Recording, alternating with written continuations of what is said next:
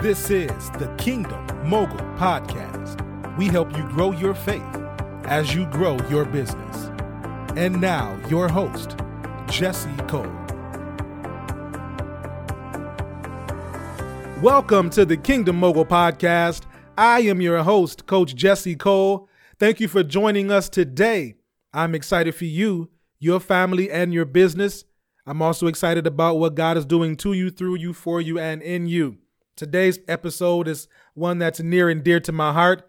I'm going to be talking about my boy, my son, Dean Allen Cole, and something that he taught me a few weeks ago as we were playing football.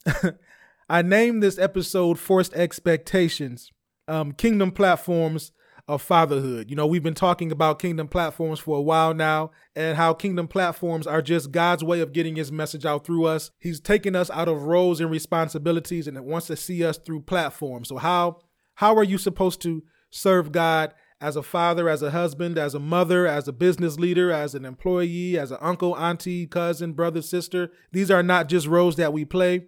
These are platforms. These are just ways that God can get his message out through us. And so I want to talk about the platform of fatherhood today. My son and I, we have this time we call Dean and Daddy time. Whether we're going to McDonald's or just going walking around the park or the walking around the block or whatever we're doing, if it's just he and I, it's Dean and Daddy time, Dean and Daddy Day. And so if you know anything about me, you know I love sports, played high school football and basketball in college, coached basketball, flag football. So I'm really into the strategy of sports and just the camaraderie that you learn and the discipline that you can learn through sport. And so my son, he just turned 7 this past weekend. And something that he taught me a couple of weeks ago, maybe it was over about a month ago when we were in the thick of quarantine, we were in the backyard playing catch with his Nerf football. And so, you know, my son, he's a tall guy. He's one of the tallest in his class. And he got some big feet too, man. Listen, he's growing out of his shoes too fast. We got to put a separate fund away just to fund his feet fund, right? To get the proper shoes for him. But he likes going in the backyard and doing things in the backyard. And that this particular day, we were throwing a ball around, right? And I always say, Dean, if we're going to play catch, you got to catch the ball. I don't want to play catch and you just keep dropping the ball. So I was teaching him for a time how to catch the ball properly, because as a father, like, I was getting frustrated continually playing catch with him and he was dropping the ball. And so he was continually dropping the ball. Like, okay, what drills can I do to help him strengthen his hands and his hand-eye coordination? So I remember this drill that Jerry Rice used to do, who was one of the NFL's legends at the receiver position, right? And so there's this rumor that he would do this drill that somebody would throw bricks to him to help him toughen up his hands, right? And I'm like, you know what? I'm going to try that with my 6-year-old son. Listen, don't you guys judge me, right? I was trying to teach him a principle. So we were just tossing a brick back and forth, strengthening his hands. And, you know, he would cry, he would get upset, but I would let him know that this is not punishment. This is part of the process of you learning how to catch the ball. Hand-eye coordination, because you don't want this brick to hit anything on your body. You don't want it to drop on your feet. You don't want it to hit your face. You don't want it to bump you in the eye. You want to make sure that your hand and eye coordination is good. And I believe that this brick exercise is good. And so we would do it and he would cry through it. But immediately after doing the brick exercise, he would catch every ball. Because I would say, imagine that this ball is a brick and you don't want to drop this brick. He would catch it. So he was getting better at it. He was getting better at catching. And then one day, this particular day, we were out playing catch in our backyard. And he kind of reverted back to like dropping the ball. And I was getting frustrated. I'm like, Dean, listen, if we're going to be out here playing catch, you got to catch the ball, man. He was like, why? I don't even like football anyway. I don't even see why we're doing this. I don't even like to play football. I like to play basketball and other stuff. And I'm like, wow, what a revelation. Thank you, God.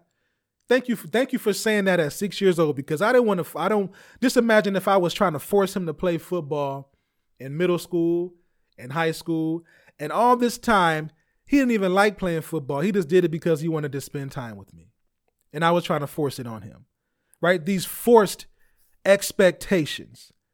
And I don't want to force a sport or activity onto him, but I do want to expose him to different things to see what he gravitates to, and then we can build from there. But I almost lost him, y'all. Like I almost messed that up. These forced expectations. He said, "Daddy, I don't even like football." And I'm so glad that I learned that early on. I'm so glad I learned it at this stage, because now when we go outside, I'm not asking him, "Do you want to play catch anymore?"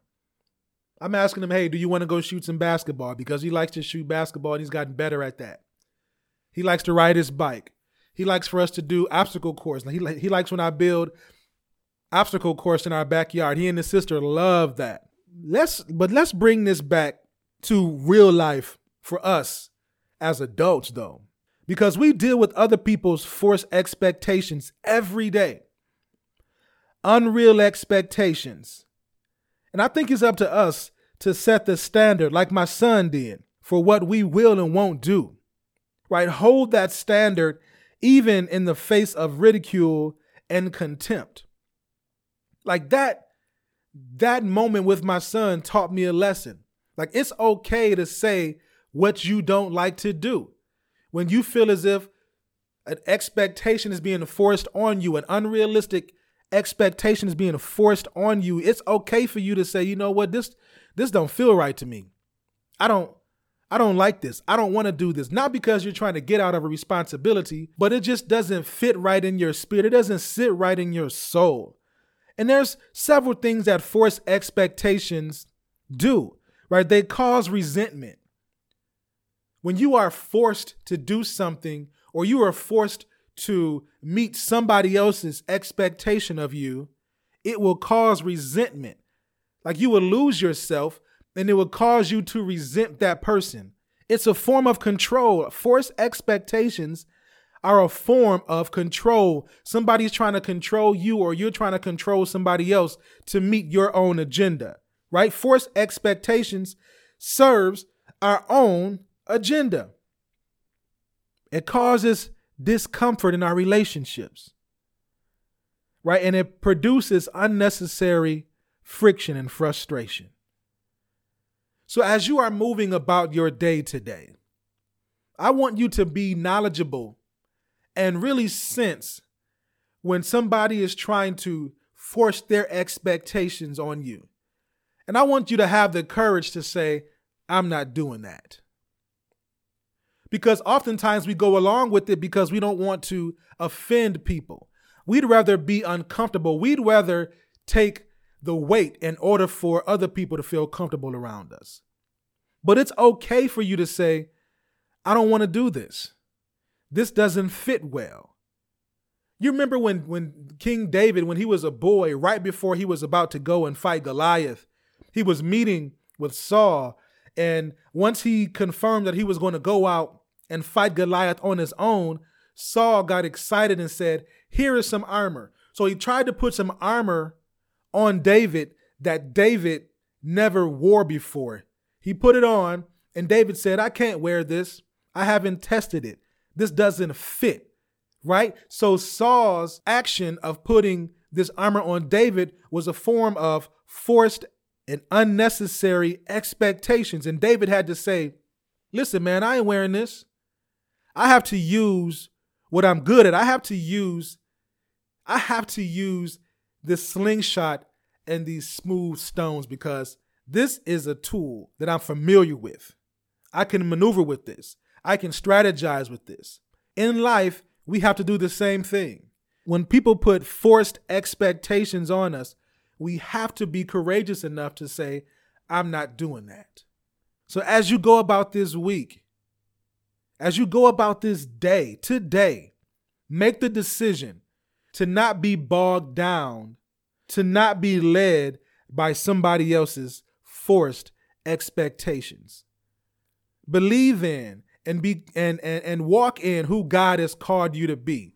And anything outside of that, anything that's ill-fitting, cast that off and walk in who God has called you to be. Thank you for listening to the Kingdom Mogul Podcast. You can support the podcast by subscribing, downloading your favorite episode, and sharing the podcast via social media. Don't forget to visit kingdommogulcoaching.com to find more resources to help you grow your faith as you grow your business. Remember, what you want to become depends on your willingness to become it.